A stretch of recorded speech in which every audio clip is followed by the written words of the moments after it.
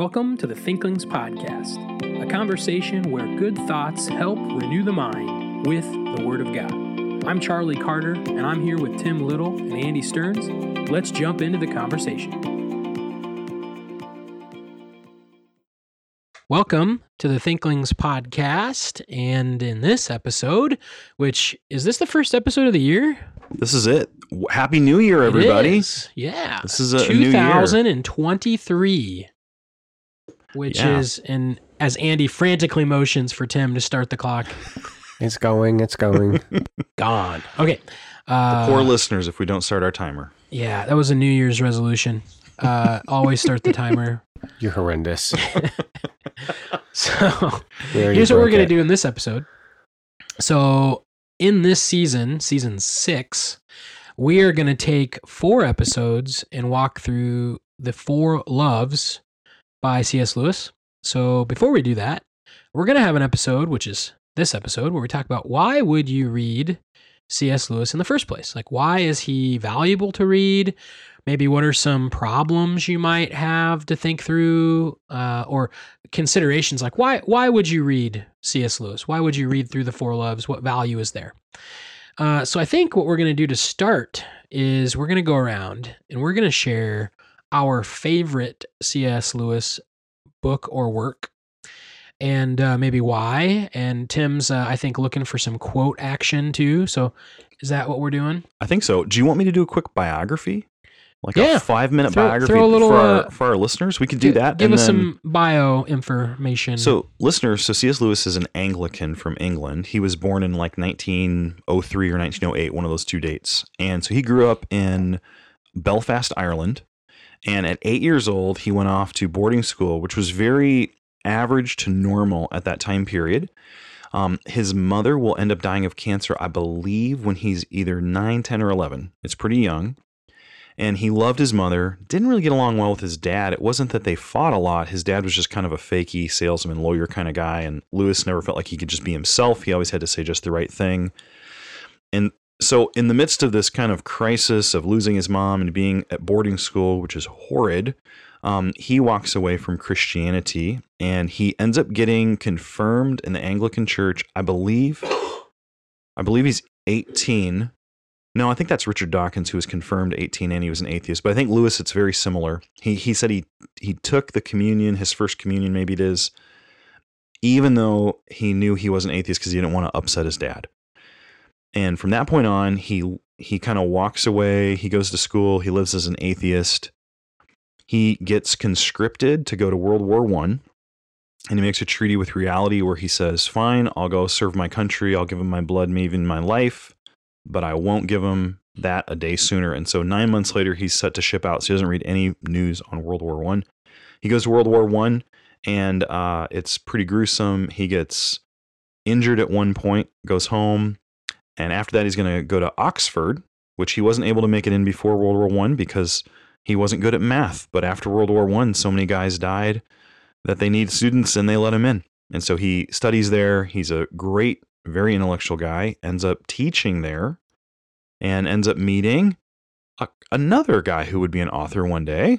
Owen Barfield. Yeah. And so those two, well, I think him, and then he also met another guy, Charlie, who's the other guy? Charles Williams. Yeah. And then he met a third guy. Hugo Dyson. Oh, come on. Get to Tolkien. J.R.R. Tolkien. Charlie knows quite a bit about the Inklings. And so anyways, all of these guys end up functioning to challenge his atheism. And I believe, was it Tolkien or was it Barfield? I thought it was Tolkien that he credited. It depends who you talk to. Okay. I think probably Tolkien is one of the more profound conversations that they had along the Addison Way. I remember that one. That was a very profound conversation with Tolkien, but I think as far as like a steady friend who's been challenging him for years, Barfield would fill that role as well. And Tolkien, essentially, Lewis becomes a convert to Christianity again. And Tolkien is actually kind of saddened because he doesn't become a Catholic, he becomes an Anglican. And that's a little bit, correct me if I'm wrong, I think that was kind of a sore spot for a little while between them. It's not like they didn't talk, but Tolkien was a little hurt. So Lewis will have he's an academic, he teaches for a long time and he writes books. He does a number of talks on the radio called the Broadcast Talks, and those talks end up becoming the book Mere Christianity. He does some apologetic stuff in that book and some others.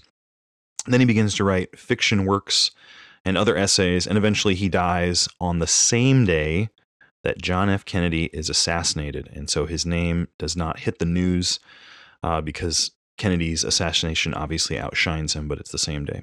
So that's the life of C.S. Lewis. He was an Anglican his whole life, although at the end, I think we would say he was almost like a Catholic kind of an Anglican. He's on that side of the Anglican church. Catholic-like practices at the end of his life. So now let's talk favorite books. Tim, do you have a favorite C.S. Lewis book that you enjoy? And listener, we're going to get to why we would read this guy, so hang with us. I think I'm going to pick Screwtape Letters. Ooh. I was vacillating between a few. I don't have a Lewis book that really kind of shines bright over all of the others. But I think Screwtape Letters, I like how he just depicts the demons and how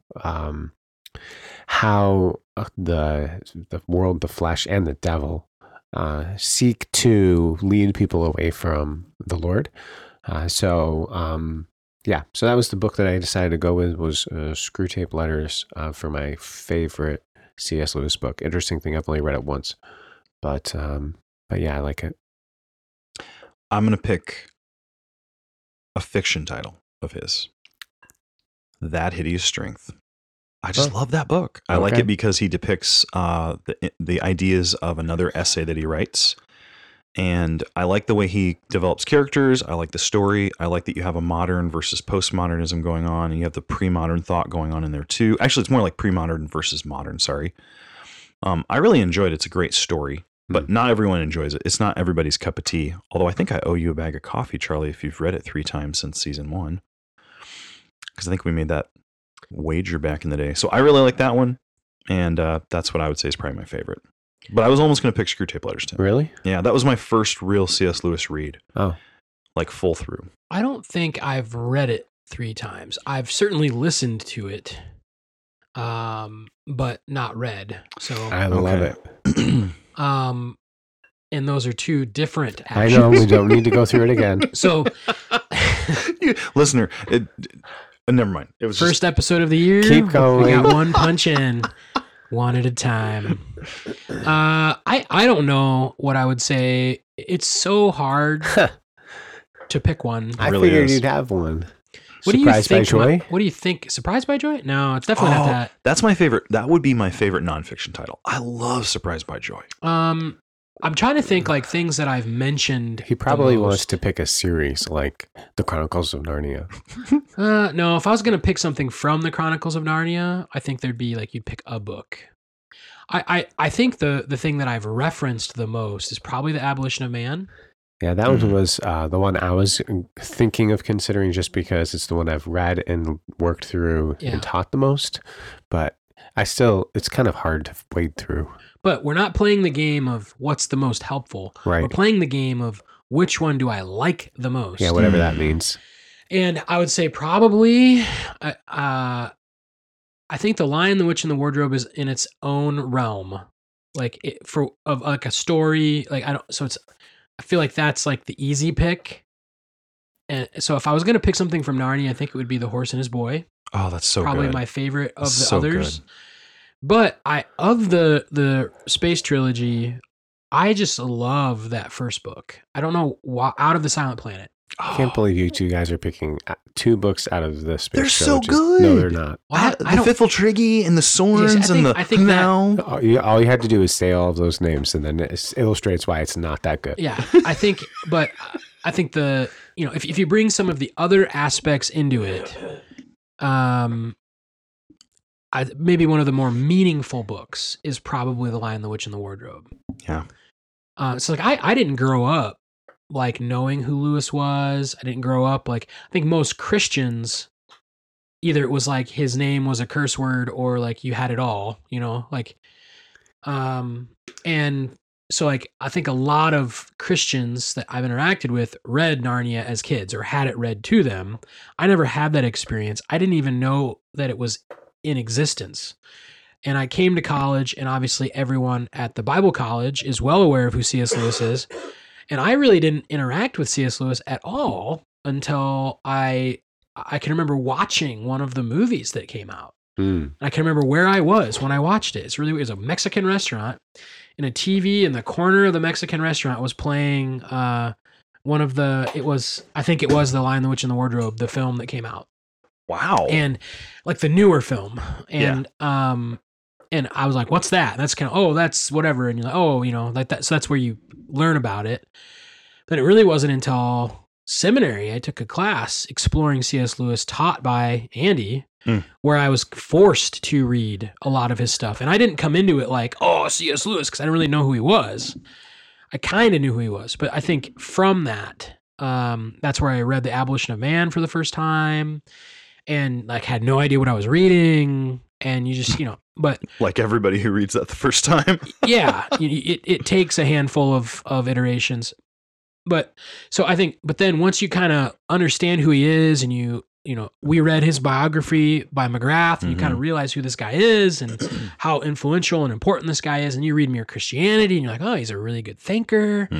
But then I still don't think I can ever replace, as far as just affection, when you read through The Lion, the Witch, and the Wardrobe and you've never interacted with it before, and you get to the point where Aslan is killed by the witch and the two girls are crying, but then the son comes up and he raises from the dead. And there's no, like, you can't miss that. I got goosebumps. Like as a Christian, like obviously it's a children's book. It's meant to be low-hanging fruit, but you just can't. The way that stirred me the first time I read it, I'd probably have to pick that.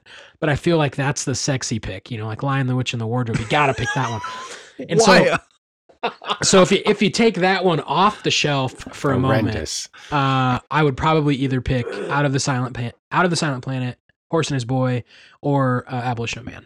So a very long, convoluted answer. Yeah. Okay, so I got to go revise mine. So if I had to pick a nonfiction and a fiction. Oh, okay. Well, if we do that, the nonfiction is Surprised by Joy, hands down. But if I had to pick a Narnia, I think it's The Silver Chair now. Yeah, I thought you were saying that's my Silver new Chair. one. Like, I didn't like that the first time I read it, but I recently read it, and man, the ontological argument and Puddleglum, but then the nonfiction has to be, or the fiction has to be out of sight, or That Hideous Strength for me. So yeah, I really like Silver Chair too, because Puddleglum as a character is one of my favorite characters. I know, and now he teaches here. It's great. That Hideous Strength is fiction. Yeah, that's what I meant to say. Okay. Yeah, I think I mixed those up. Sorry. Yeah, and then there's what's funny is probably my favorite of the space trilogies, Out of the Silent Planet. Annie's favorite is That Hideous Strength, and your favorite would probably be Paralandra, right? Yeah, I like Paralandra. But... See, and that's a great one too. That's why we're so good as a podcast, because we all like a different space trilogy. I don't know how much I like it, but of all of them, I like Paralandra the best. It is really good. They're all good. Okay, so let's get into a discussion of why would someone read C.S. Lewis? What is the benefit? Positives. Lewis helps you think. So that's why, as Thinklings, we really strongly encourage you to think and think better. Lewis is going to push you in that direction where you're going to have to really think. A lot of times when I'm recommending a reading group or telling somebody, hey, you should get together with a group of friends and read a book, a Lewis book's a great book to read because you can read a little bit of it and then you can kind of ask, what is he saying here? And you'll have to think about it. I recommend Abolition of Man as one of those kinds of books. And Four Loves is actually a great book to read through as a group because it's talking about like that friendship component of love. And sometimes you're going to read through and it's like, what in the world is he saying here? And sometimes even after reading him a few times, I still ask myself that question, what is he saying here? And sometimes I'm like, I don't really care. And then I just keep going. But at least it pushes you to think. And that's one of the benefits of Lewis. I think probably the first thing that drew me into him, and I don't think I would have said this at the time, I just, looking back, I think the issue is, it is thinking, but it's clarity. So I know that sounds weird because some of his stuff is convoluted, but when he sees something and he's so perceptive and he points it out, usually the light bulb goes on for me because he clarified something. So the classic example for me is I'm reading Mere Christianity for the first time. And I have some problems with Lewis, which we'll talk about later, which this book actually has some. But one of the great things was he lays out this moral argument for God's existence. And in it, he's talking about this, that everyone knows there's like a moral law. And he says, let's say you and your friend are sharing an orange and you're splitting it, and your friend splits it in half and gives you the small half. And you look at him and you say, hey, that's not fair. And I thought in my mind, first time I read that, oh, that's it. You know there's fairness, and that's his point. And it wasn't. He says, it's not that you know fairness exists and it's a moral law, or it's like a moral rule. It's that you know it, and without ever talking to that other person, you expect they know it too. And that to me was like the mind-blown moment where, oh, he's really seeing something that is true, but I hadn't noticed it. And he does the same thing in a lot of his other books. So like right now I'm working through Four Loves when we're recording this for next semester, or for the next couple of weeks for you, listener. And he's talking about one of the aspects of love that made me look back and understand how a former friendship I had sort of fallen apart. And what he was talking about in this one aspect, wow, I'd never noticed it. And it was right there. So I think there's something about him where he notices and observes things, and he's very clear in explaining them. I think that's helpful. I don't know how to see the way he sees. I wished I could see more like he notices. I think that would be helpful. So listener, if you read him, I think there's that part of thinking that's good. Yeah. So I'm going to piggyback on top of that and say, and we'll get into this in a moment, that he would be thinking in the framework of the pre-modern mind. Yeah. And the way that we get into like a pre-modern or a modern or a postmodern, we've talked about that type of stuff a number of times on the podcast.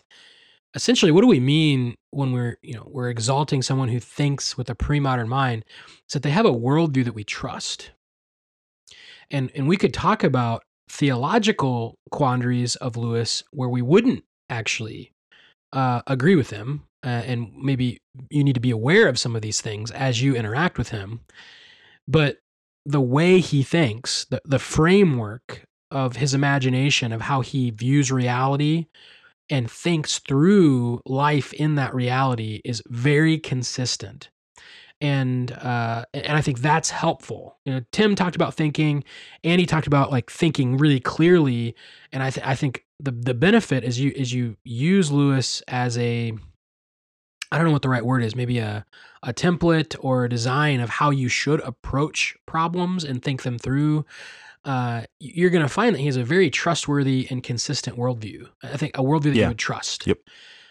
More often than not, if you apply that template to how you should approach difficulty, you would find a consistent way of working through a philosophical or logical question or problem. And I think that's what is so unique about him, that from within a standpoint of objective truth, and this is a broad term, but within Christianity broadly, as an Anglican who has very Catholic leanings, but still within a dedicated Christian worldview, you can trust the way he thinks about the biggest problems of life. And I think that is a helpful thing. Yep. Oh, go ahead. Oh, no, go ahead. No, another helpful thing I was going to say is, listener, his rejecting of Christianity, and then his trying to live life as an atheist and it not working. I think that's another super huge benefit to him. When you read Surprised by Joy, he walks you through how life is unlivable if you are going to say there's no God, especially when he wants to like call God unjust, but he can't say there's a standard of justice if there's no God.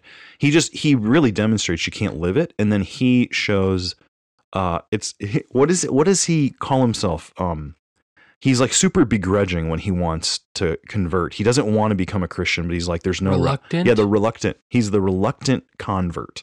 That's like what some people call it. Oh, that's McGrath's subtitle. Is it really? Yeah, I think it's a Reluctant Convert. Well, then there's the what's it called? Fellowship of Performing Arts. They have the show going around right now. Yes. There's actually a Yep. film, The Most Reluctant Convert. It's very good, I would say. I think Yeah. did I talk about that on a previous episode?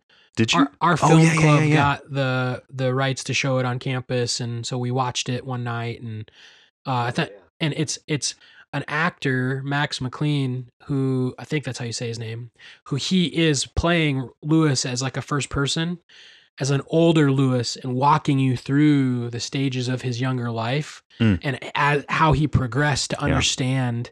And it's fascinating. It's probably not, I wouldn't say like an entry level. Like I would probably try to read Surprised by Joy first and then watch it. Like as always, you read the book first, right? Got to get those punches in early in the year. Or listen. I'm joking. Stop. I just want to see Tim roll his eyes. But anyways, I think it's actually done really well. But how did we get on this ball? I think his being a former atheist and then turning back and not, he's like sort of painted into a corner. He painted himself into a corner and he had to submit. I think that's beneficial. Yeah. I think that's beneficial. Yeah. And I think, I'm kind of surprised Tim didn't already say this, but maybe he will say something about it when I mention it. I think what's so good about Lewis, and this is kind of building off of the worldview and the mind that we trust, he has a very correct view of the affections. Mm-hmm. Like as a human, how should I be affected? What should I love? How should I cultivate loves and things like that? And I think he does it really well in his own creative writings, where he's stirring the proper affections for children through Narnia and things like that. Even Screwtape Letters. Mm-hmm. Yeah. And so I think that's another thing that you can really benefit from. Why would you not just read Lewis, but why would you read Lewis's fiction? Mm-hmm. Is that it actually, I think Narnia is probably obviously the pinnacle of this, but for getting into the realm of children's literature that is also from a good or much better worldview and has Christian theology, you're not going to find something that cultivates affections that way as well. And there are some like in that discussion maybe, but there's a reason why it's a Christian classic. Mm-hmm.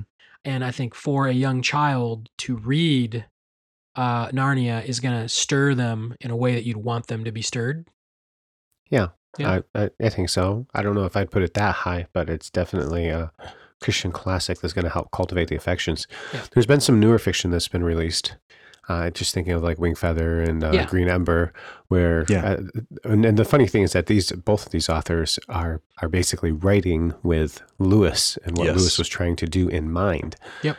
So they're kind of continuing his heritage, but cultivating the affections, shaping the desires of the next generation so that they want the right things. Mm-hmm. Yeah, I would. It's hard to compare them one to another, but I just think Lewis develops a story much. I don't think Lewis was like this on his own, but I think it kind of rubbed off on him spending time with Tolkien. Yeah, and I just think his world is better. I don't know how to describe that. In both of his worlds, when he gets to Out of the Silent Planet, and he's telling you all these things that are happening, like it's just a good. I don't know. It's just there's a maybe a second layer to it that isn't in those other things. But that's someone I've read and listened through Wingfeather multiple times too, and it definitely stirs your affections well. Accomplishes the same goal. So we've said some good things about why you should read Lewis.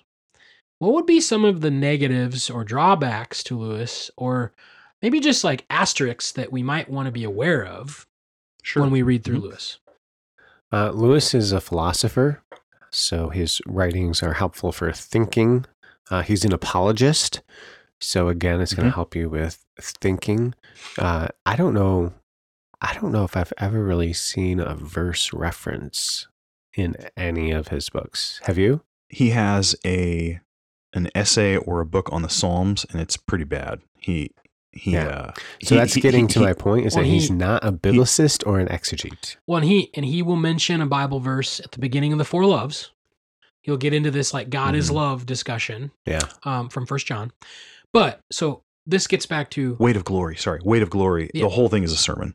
so what in particular about Lewis, how Lewis interacts with Scripture.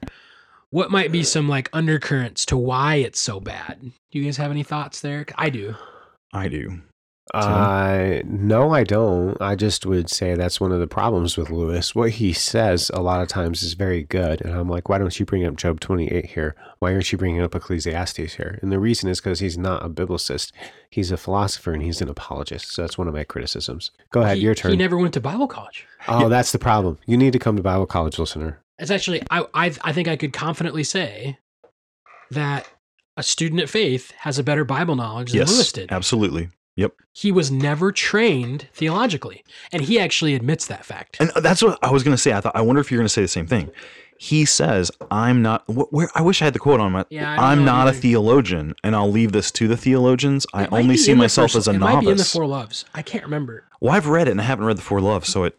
A simple Google search will do it. Yeah. But no, I would Keep say going. The listener can look no. it up I would themselves. agree. I think that's part of it. Number Yeah. one, he doesn't see himself as a theologian because he knows he's not trained as a theologian. Not that you, listener, you don't need to be trained. Everyone's a theologian because you have thoughts on God. Absolutely. Like, it's just if you're better or not, or worse. And I think Lewis, if you think about it, the arc of his life, he grows up in this state church, sort of quasi-Protestant Catholic denomination known as the Anglican Church.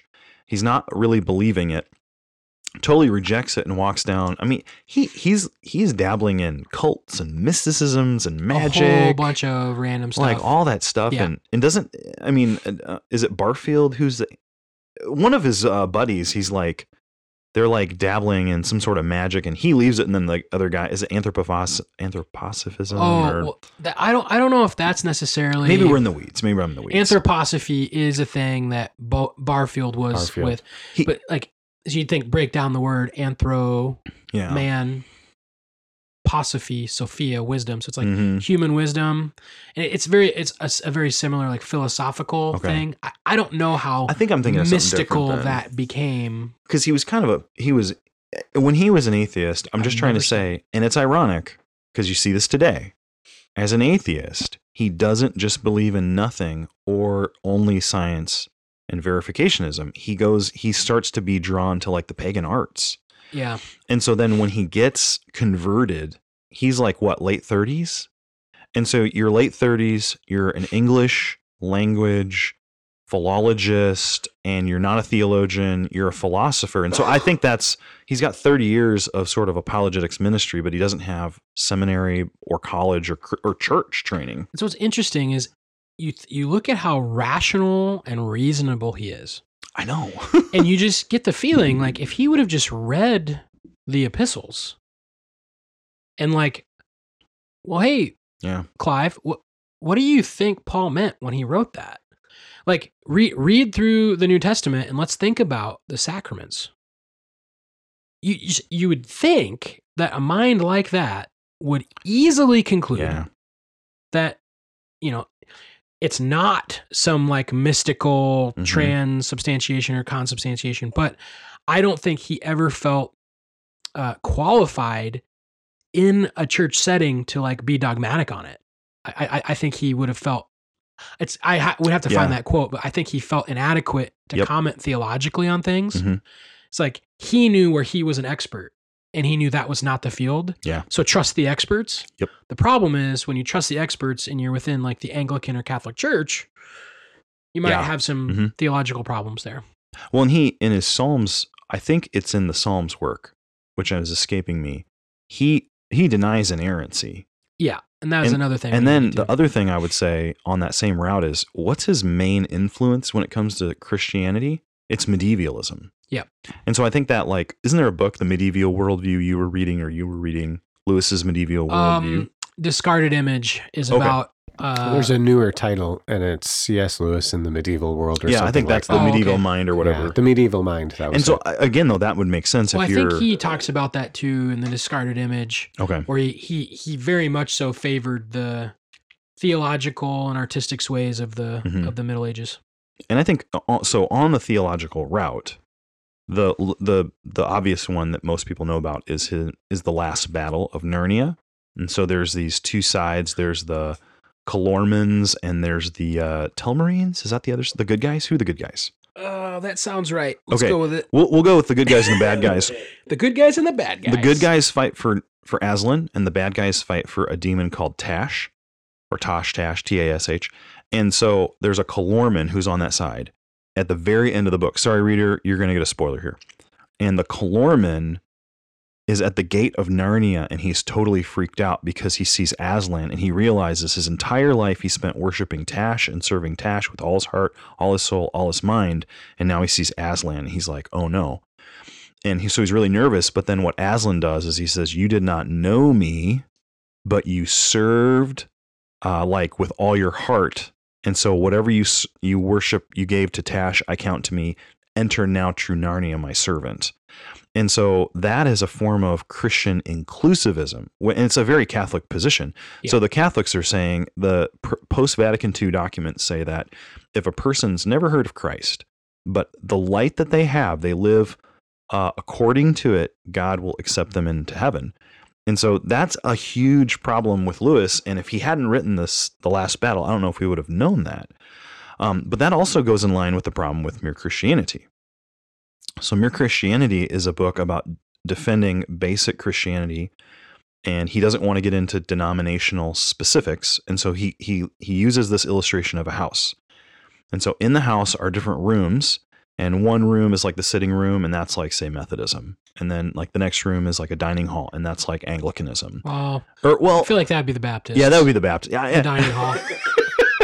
You're horrendous. That was perfect right now, Charlie. That was just so perfect. So then, and certainly not the bar. Well, okay, that's the Presbyterians. Yeah. And so, this is okay. But the listener, the point is, it doesn't really matter what the rooms are. What about the hot tub? All the Bethel Church. That I'm sorry. So there's all these different rooms, and his point is that the hot tub's outside the house on the porch. Actually, yeah. Well, no, they can't be in the porch. You'll see why in a moment. So we can't mention who's in that hot tub. Every analogy falls apart after a while. The point is that once you go in the house, there's a room you're going to go live in. And he says, I don't really care which room you get. My point is not to get you into one specific room. He's like, I just want you into the porch, the entryway. Because once you're in the entryway, you're technically in the home. But he doesn't care which room you go into. The problem is that he equates all denominations as equal, including the Catholic Church, which he has to. Otherwise, Tolkien, his buddy, would be totally offended. But by the end of his life, like you pointed out with the sacraments, he's leaning into Catholic, which is very Anglican, by the way. What I mean when I said, I don't know if I actually said that on air or not. It might have been just like a side comment. But he at the end of his life is very devout in the taking of the sacraments, and you could I don't know if he ever comments on it personally, but even this is where I should have brushed up on this, but I think that he would even like want people to bring it to him. Yes. Yep. Like when he was ill and couldn't go to the church, like he would want people to bring him the sacraments. And you start thinking, like, why was that such a big deal for him? And is it like, in our view, like the fellowship of the church and, you know, like he wants to remember, or is it like, I'm missing something that I should be getting here? You know, like I want to make sure I'm secure, like that type of which would be very present in mainstream denominations with the sacraments. And the other thing, maybe just a quick history tidbit, listener. The Anglican Church is the Catholic Church in England, but Henry VIII wants a divorce and wants to quit paying money to the Vatican that he's not getting any return on. So he forms his own church, calls it the Church of England. That's why it's the Anglican Church. And essentially, it's just Roman Catholic. But during the Reformation, differing, like Henry VIII's son comes to power and he leans Protestant because his tutors have been very Protestant. So he pushes the church in a Protestant direction. They get rid of the kneelers, the icons, the candles. But then he dies and another half-sister, Mary, comes to the throne. And why does she get the name Bloody Mary? Because she kills like 3,000 Protestants, and she brings it all back to Catholic. And this, when you say Protestant, you're talking like the Huguenots here, right? Yeah, I'm talking about like the Reformation. Probably we would say Huguenots, but yeah, Huguenots. Yeah, Huguenots. Those would be Protestants. You'd have the Lutherans, the Presbyterians, the Reformed Church in France, and in Geneva, the Presbyterians up in Scotland, I believe, with John Knox. All of that would be Protestantism, and that would be like the five solas. But you're still getting some baby baptizing and whatnot. That was part of the things they fought over. But when Queen Mary comes to power in England, you have to understand that the monarch in England is the head of the Anglican Church. And so she's got to figure out a way to hold her church together. So what she does doctrinally is she says, look, individual Anglican churches, you guys can run it more Protestant or more Catholic. I don't care as long as you support me. So historically, the Anglican Church has sort of had one foot in Rome and one foot in the Reformation, and it's very accommodating. So when Lewis at times talks almost like a Protestant and then later talks like a Catholic, that's very Anglican. That makes a lot of sense. And I think that's, like you're saying, that's one of the cautions for our listeners is you're going to get that. And in Screwtape Letters, purgatory comes up like 3 times at least. And you want to be intellectually fair to not read your ideas into what he's saying. And I think it's really easy to do that with Lewis. Yep.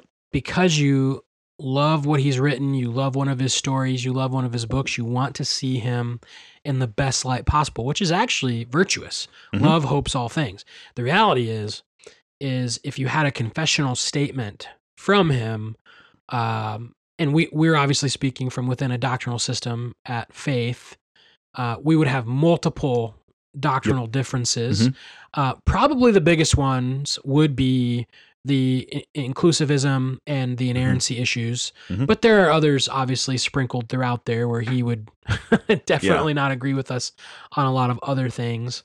But so just as always, you read with discernment. Yep. And you try not to read your ideas into someone. You try to understand what they're actually saying. Yeah. I think another, well, I guess we're on the negatives. I have one more positive. I don't know if now's the right time to add it. Do we have more negatives? I have sacraments, purgatory, mere Christianity, and inclusivism written down. Okay. And then we talked about the inerrancy issue. Yeah, and that's there's a lot you could find about that because there's differences of opinion of like how far was he away from like biblical inerrancy, like the Chicago Statement discussions and stuff like that. Like how far was he from that? And there's a lot of differences of opinion, but that gets into his whole like he and Tolkien of like is Genesis just another myth, but it's the true myth, and you know like how they would even begin to start interpreting some of the stories of the Old Testament. It's funny because we were off air talking about Jordan Peterson. Yeah. And I wondered if that was, and I going to save that or bring that up. Well, I just get the sense that Peterson would probably interpret a lot of the Old Testament in a similar way that Lewis would. Yep. He's not taking it at face value. He's not looking at it from an authorial intent standpoint of like, you know, this is a real author communicating to real recipients and there's practical application. A lot of it's going to be a myth. It's going to be a principle. It's going to be like, what's the hidden meaning behind the story? And I can't say that definitively of Jordan Peterson. I've just heard a few clips of him talking about some things, and but I would get the sense that kind of the sounds really good from a philosophical, logical standpoint, might even be right in the realm of practical wisdom. But how he gets there from his interpretation of a passage is horrendous. It is. Yep. And so I feel like that would be a really good modern equivalent theologically to Lewis. And I don't know how you'd compare them in cross-section, but very intelligent, a worldview that you even maybe like and trust. Yeah. But when it comes to interpreting scripture, you're like, I don't know. I'd almost say like, so in broad evangelicalism today, another name that comes to mind in our conversation, but I'll clarify why it's not, is, you know, good old Dietrich Bonhoeffer. So I think people love him because he says a couple of things that resonate. But when you look very closely at Bonhoeffer, it becomes clear he's probably not a Christian, or he's just a Christian existentialist, like a neo-Orthodox guy like Paul Tillich, perhaps, or Rudolf Bultmann. But I would say that like Peterson's not making any bones about being a Christian. Like he says he's not. He says he's drawn to it. And in that sense, I think that's why he's much more helpful than someone like Bonhoeffer. Whereas like Lewis, I think he actually is a Christian. Yeah. He's just got problems. So I definitely put Lewis here, but I would put Peterson in that neighborhood because of what you said. He's critiquing in like a reality way many times, but then I'm not going to him as my feeder source for scriptural input. Yeah, it's like you can't. Don't try to find more meaning in Lewis than what is in there. That's good advice. I like that. Like, can he really help you cultivate your mind and your affections in certain ways? Absolutely. But when he starts talking about, if or rarely he starts talking about scripture, you start trying to connect the dots. Mm-hmm. You know, he's not perfect. Yeah, he's not always wrong, but he's definitely not perfect. I think he'd fall into the category. He has a lot of great conclusions, but the way he got there, especially like scriptural, he's not. A lot of times he's not arguing scripturally, and if he was, you'd probably not agree with the way he got there. Any other thoughts? I would say.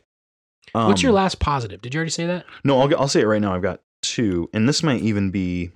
So a final question, perhaps we could bat around, and then I'll give you my positive within it. I do need to go rather soon here. Why has he had such a big impact and such a long-lasting effect?